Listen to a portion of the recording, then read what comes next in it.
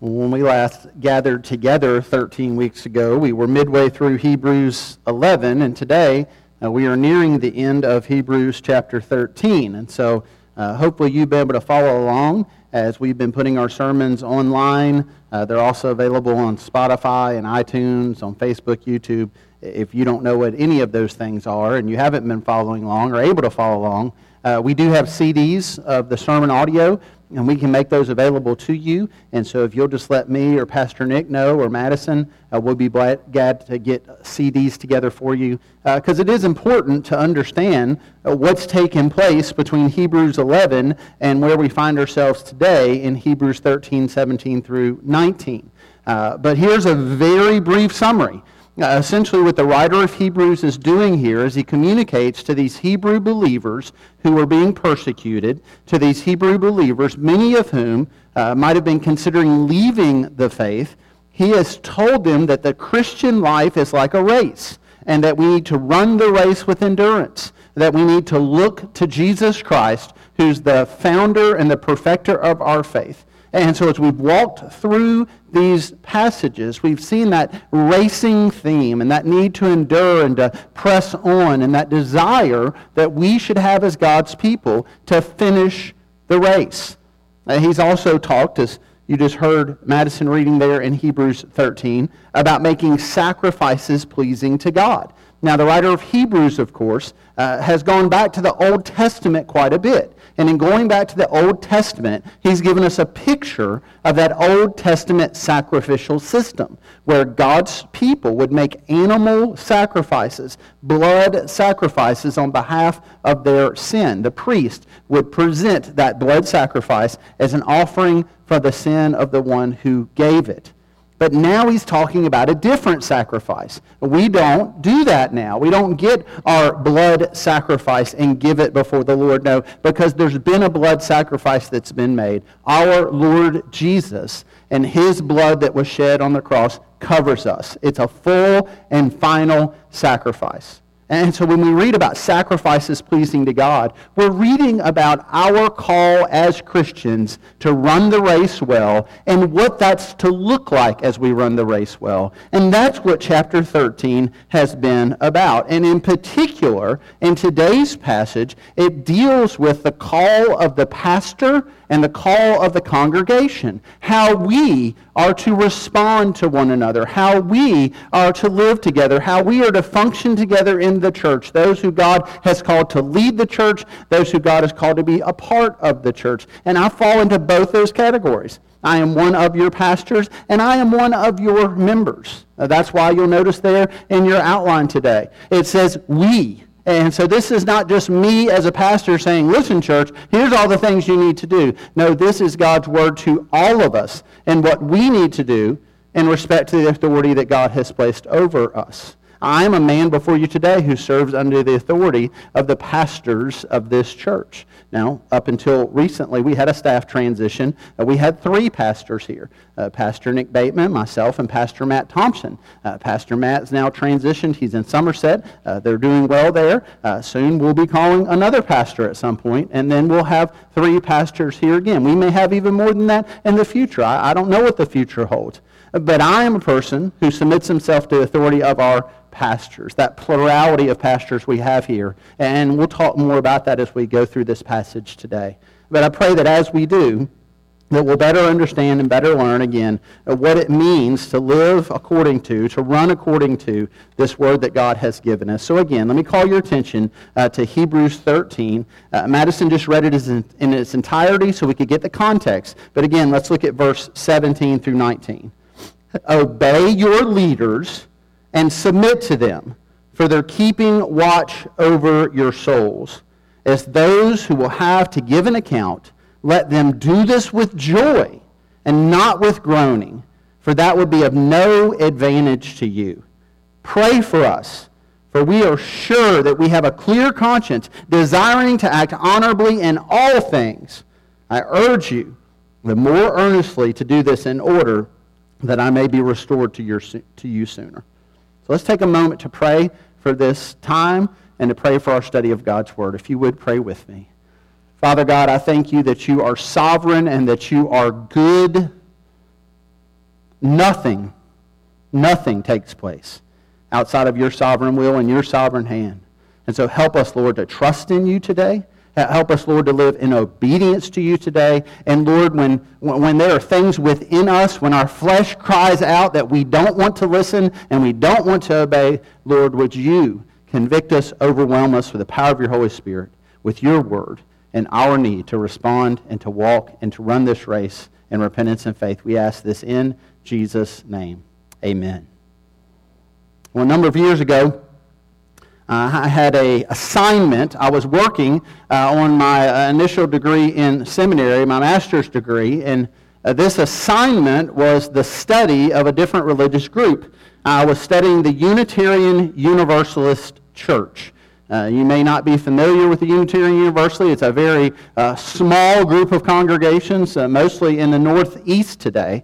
But part of my study included going to a Unitarian Universalist church and observing their worship service. And we lived in Bowling Green at the time, and being a university town, there was a Unitarian Universalist church. And so I went there not quite knowing what to expect, and in God's providence, I happened to go on a day when someone from their organization, someone higher up, had come in from out of state and was basically meeting with this congregation about whether or not they were going to hire a full-time pastor. And so at this time, they didn't have any full-time pastor. They had just different people in the church doing those duties, but they were considering hiring a full-time pastor, and this person was there to help them process through this decision. Now, in the midst of this conversation, one individual stood up and said something that I'll never forget. She said, "Listen, I spent most of my life in churches with pastors who told me what I was supposed to believe and what I was supposed to do, and I'm sick and tired of it. So whoever we hire, I just want to make sure they tell us exactly what we want to hear, and they don't tell us what we're supposed to do." And I thought to myself, I wonder how many members of my Baptist church feel the exact same way. They just wouldn't be bold enough to say it. Now, make no mistake about it. The Unitarian Universalist Church is not an Orthodox church at all. It's actually a combination of two groups with false teachings. You had the Unitarians who deny the Trinity. They deny the deity of Christ. Thomas Jefferson was a famous Unitarian. If you've ever heard of the Jefferson Bible, he actually took all references, our president, Thomas Jefferson, to the deity of Jesus Christ out of the Bible. He actually cut them out. You can see that on display along with many of his personal belongings. So the Unitarians denied the divinity of Jesus. The Universalists basically believed that everybody was going to heaven. It's universal salvation. Both those congregations were dying off over the years. In the 1960s, they combined. And even today, they're dying off. So it wasn't real shocking to hear someone stand up in that context, in that congregation, and say, we don't want to be told what to believe. We don't want to be told what to do. You would expect that in a group of people who have bad theology and don't submit themselves to the authority of God's Word. But the sad reality is that same spirit is alive and well in churches with good orthodoxy, in churches who claim to believe and follow the Word of God, because that spirit is the flesh that we have come out of. That spirit is what in us pushes back against the Word of God and says, I don't want to be told what to do. And we might call it a lot of different things. We might call it, well, that person's just, they're just real independent, or that person's real strong-minded. But what we as God's people are called to do is come under the authority of God's Word and consider, what is this saying to me, and what do I need to do in response to it? And particularly, this passage today has something to say to all of us. And so let's just walk through it this morning with those 5 points that I've put in your outline. The first one being this. The first thing we see here, the first call, is that pastors are called to care for the souls of their congregation. This is the call of the pastor. The pastor is called to be a shepherd. The pastor is called to care for souls. Myself, Pastor Nick, our primary calling from God to you as a church is we are to care for your soul. And the picture here is the picture of a shepherd watching over the flock. That's what he says in verse 17. Pastors are keeping watch over your souls as those who will give an account.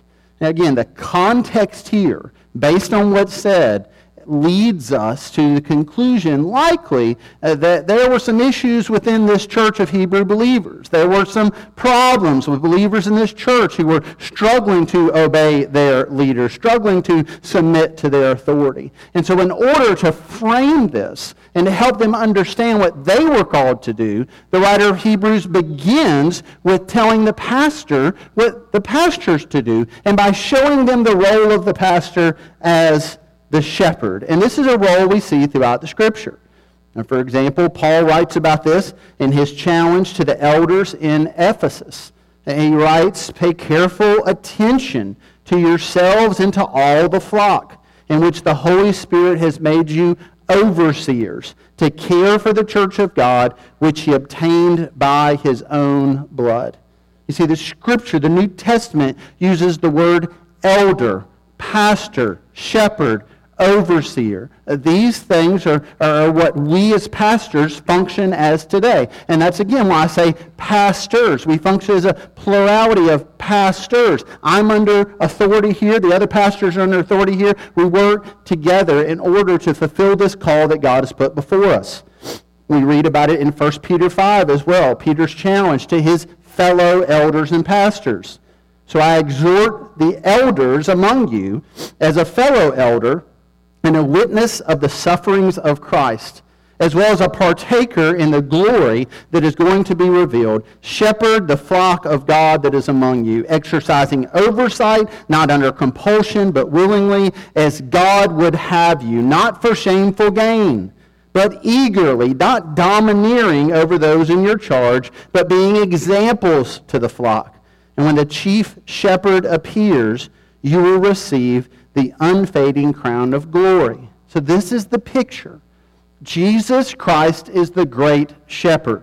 He is the one that we look to. He is the author, the perfecter of our faith. He has founded our faith. He sustains our faith. We are running this race until the day we enter into glory and we are there under the chief shepherd's care. But between this day and that day, God has given us his church. And he has given the church pastors, elders, overseers. And he has called us to be shepherds, under shepherds. We are to care for the flock. We are to care for the local church. We are to care for your souls until that day when you enter into glory. That is our job.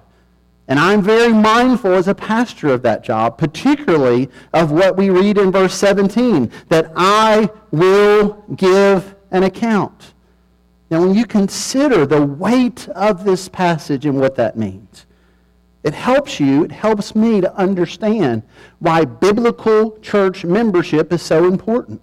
It is important as a shepherd to actually know who the sheep are. It is impossible as a shepherd to care for the soul of someone who lives 3 states away and hasn't attended this church in 25 years. But the context so many of us are in today, including Bloomfield Baptist Church, is we have inflated roles, and we have this notion so many carry around with them that they want to be a member of a church and they want to be on the roll of a church even if they never actually attend that church or are involved in the life of the congregation of that church. I encounter this all the time. I had a conversation not long ago with someone who was telling me that their family member was a long-standing member of our church and going on and on about a few things. I had no idea who they were talking about. Now, some of you might, but I've been here for 10 years. But what we see in this passage is it really brings to surface this issue of what the local church should really look like.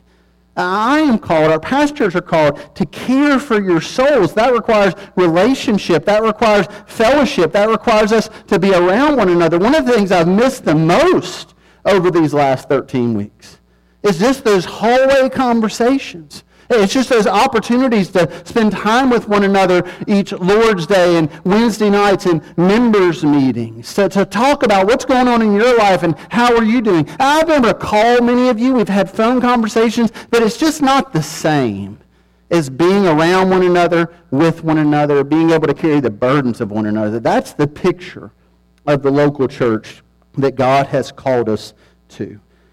And so the shepherd is to care for the flock that is present, here, active, involved, seen, known, and able to be led.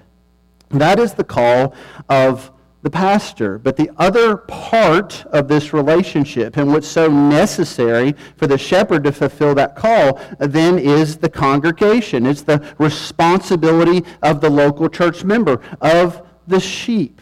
And that's what the rest of this passage focuses on. And that's where we'll go next. Point 2.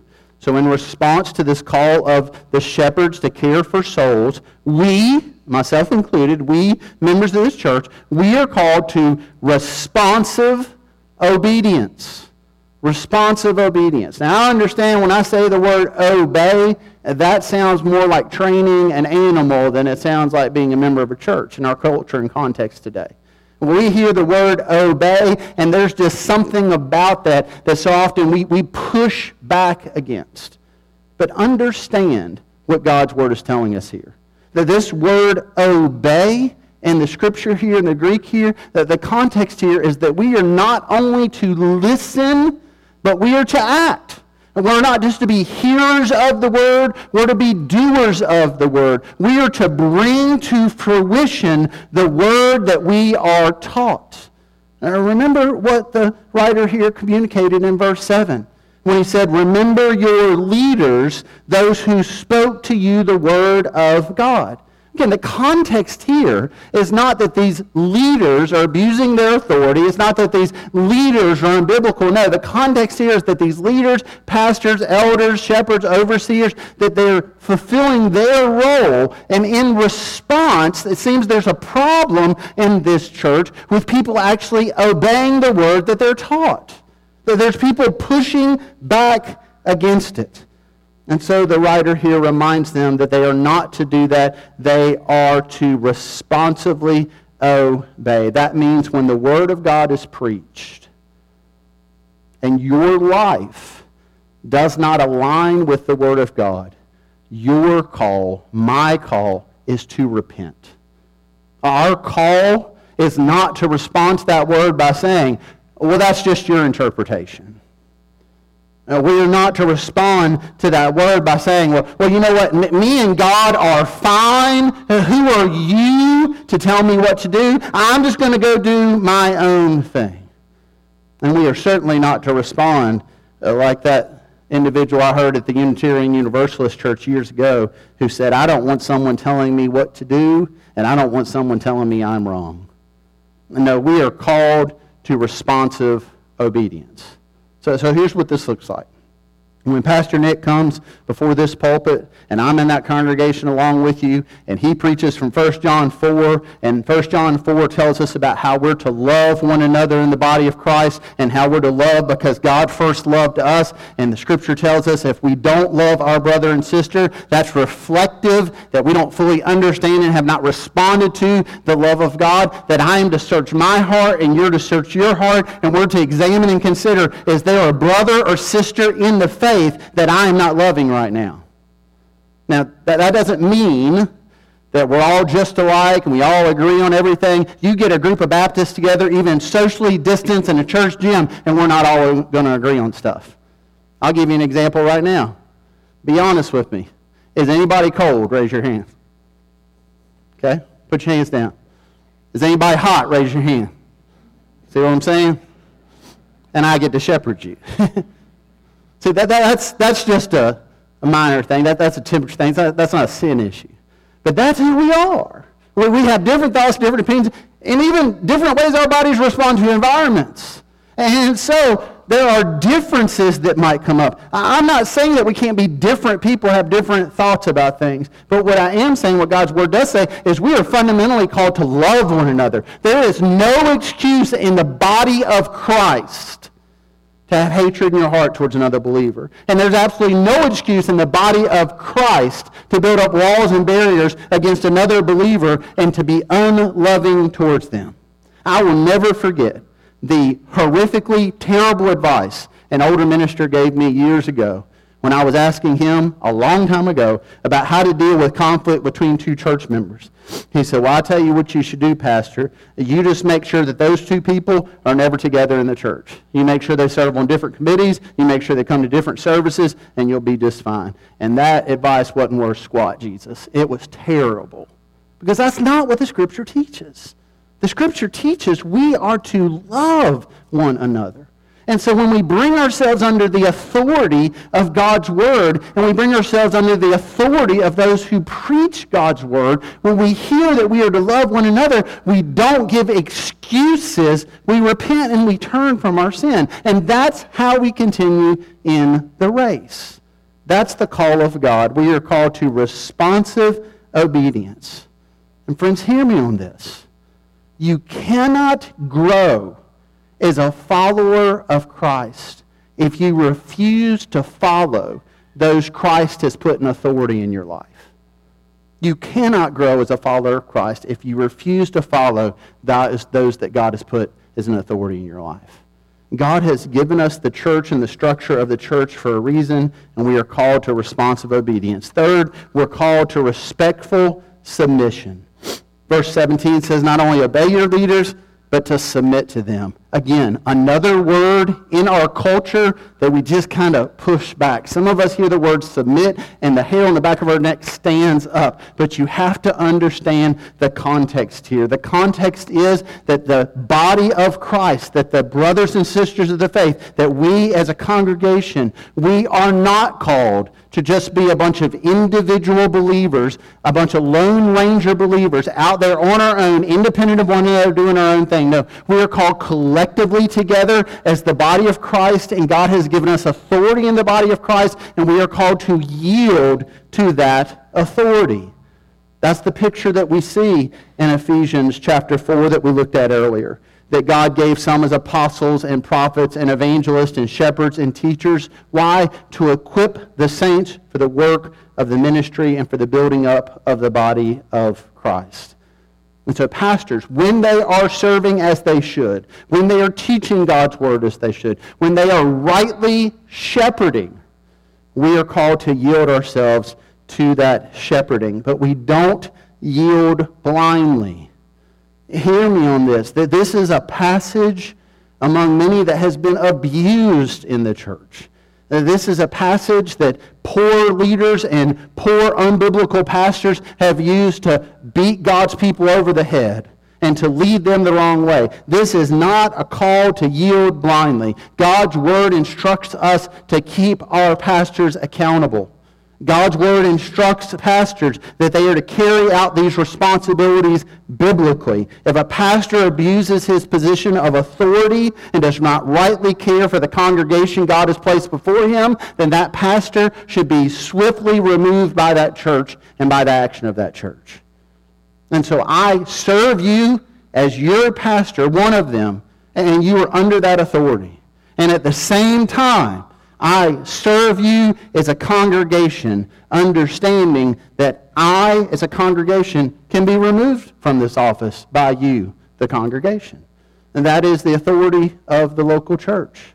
But the picture here should be the pastor serving well and rightly, and the church yielding to that service as they're called to do.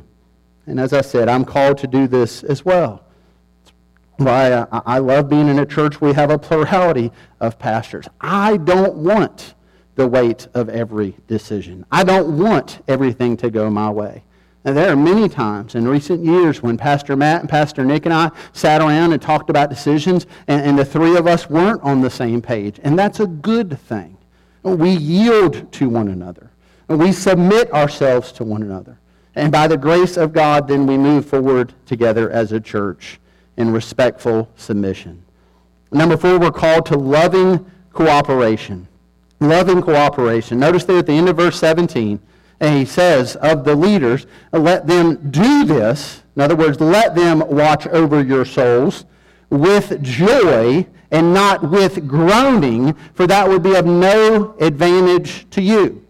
Again, the context here is likely that there were some in this early church who were not living in obedience and submission to the leaders God had placed over them. And as a result, this was not benefiting the people of God. This was not benefiting those leaders. This was not a joy for them. It was groaning for them, and now the writer is correcting them.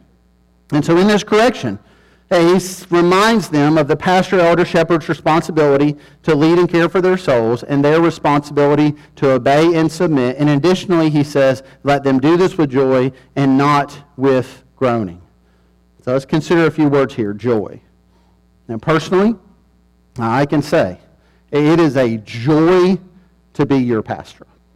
I often have conversations with other pastors at other churches, and I hear about groaning after groaning after groaning. And at times, I feel a little bit bad at times that I don't have a lot of groaning stories to share.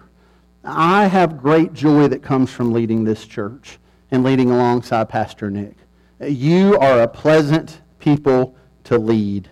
It is a great joy to have the freedom to open up God's Word and to preach it chapter by chapter, verse by verse. It is a great joy to have conversations with many of you and to hear you talk about the application of God's Word in your life. It is a joy to spend time with you and to fellowship with you. But you see here, it's not always joy to shepherd and pastor God's people.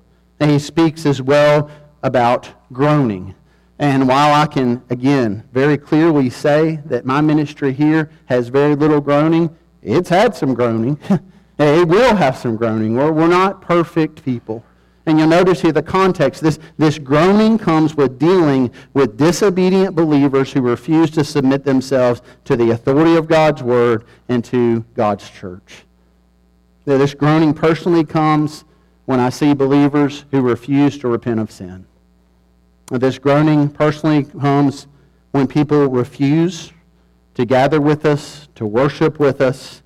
This, again, weird dynamic in this community and in other communities like ours where people want to have their name on a roll, but they don't want to have anything to do with us.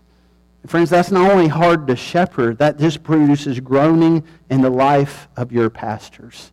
God calls us to loving cooperation. God calls us to unity. God calls us to come together as the body of Christ with different opinions and different thoughts about so many things in the world and even different thoughts about the Scripture at times. But He calls us to lovingly cooperate together. And when we do that, it brings great joy, not just to us collectively as a church. Certainly, it brings joy to your pastors. But God will bring people into the church at times, or we will just find people come into the church at times who want to go their own way and push back against everything. I had a conversation years ago with a pastor talking about this issue, and he was telling me in his church that he had someone, a member of his church, long-standing member, active member of the church, who whenever they would vote on something, they would always vote no. And he said this person explained themselves by saying, well, I just don't think it's healthy for us to have unanimous votes, and I think that my role is to always vote no to anything just to kind of keep us humble and keep us in check. Friends, that's not discerning. That's divisive. That's silliness. That's not Scripture.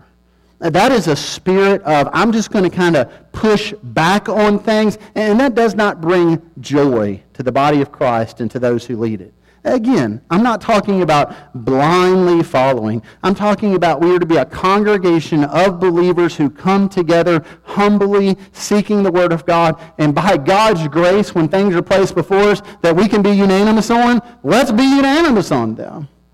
Now, we are congregationalists. We do vote on things. There'll be times when 1 or 2 or maybe 100 people will vote no to something. That's fine. But let's do that convictionally based on where we feel the Lord leading us. And not some little niche of, I just want to be the person who pushes back against things. That's divisive. And that's not what we're called to. We're called to loving cooperation. And then last, we're called to pray for our pastors. Verse 18, pray for us, the writer tells us, for we are sure that we have a clear conscience, desiring to act honorably in all things, and I urge you to more earnestly to do this in order that I may be restored to you sooner. How can the pastor rightly shepherd the people with joy? Through the prayers of God's people. And how can God's people make an offering pleasing to God? Well, one way is to pray for their pastors.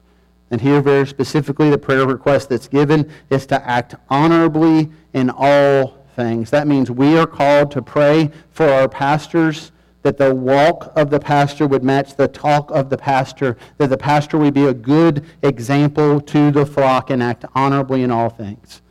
And by extension, I personally have asked many times for your prayers. I ask you to pray for our families, for our walks with the Lord, for our ministry to be an overflow of our walk with the Lord.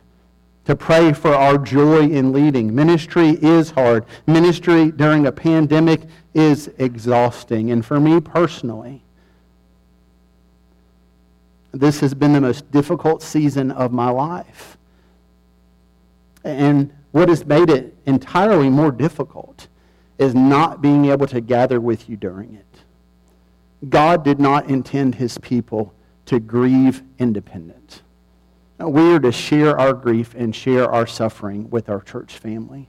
And while I have seen that in my own life personally to an extent, I've been thankful for your cards, and I cannot tell you how thankful I am for your prayers. There's no replacement for this gathering of the people of God.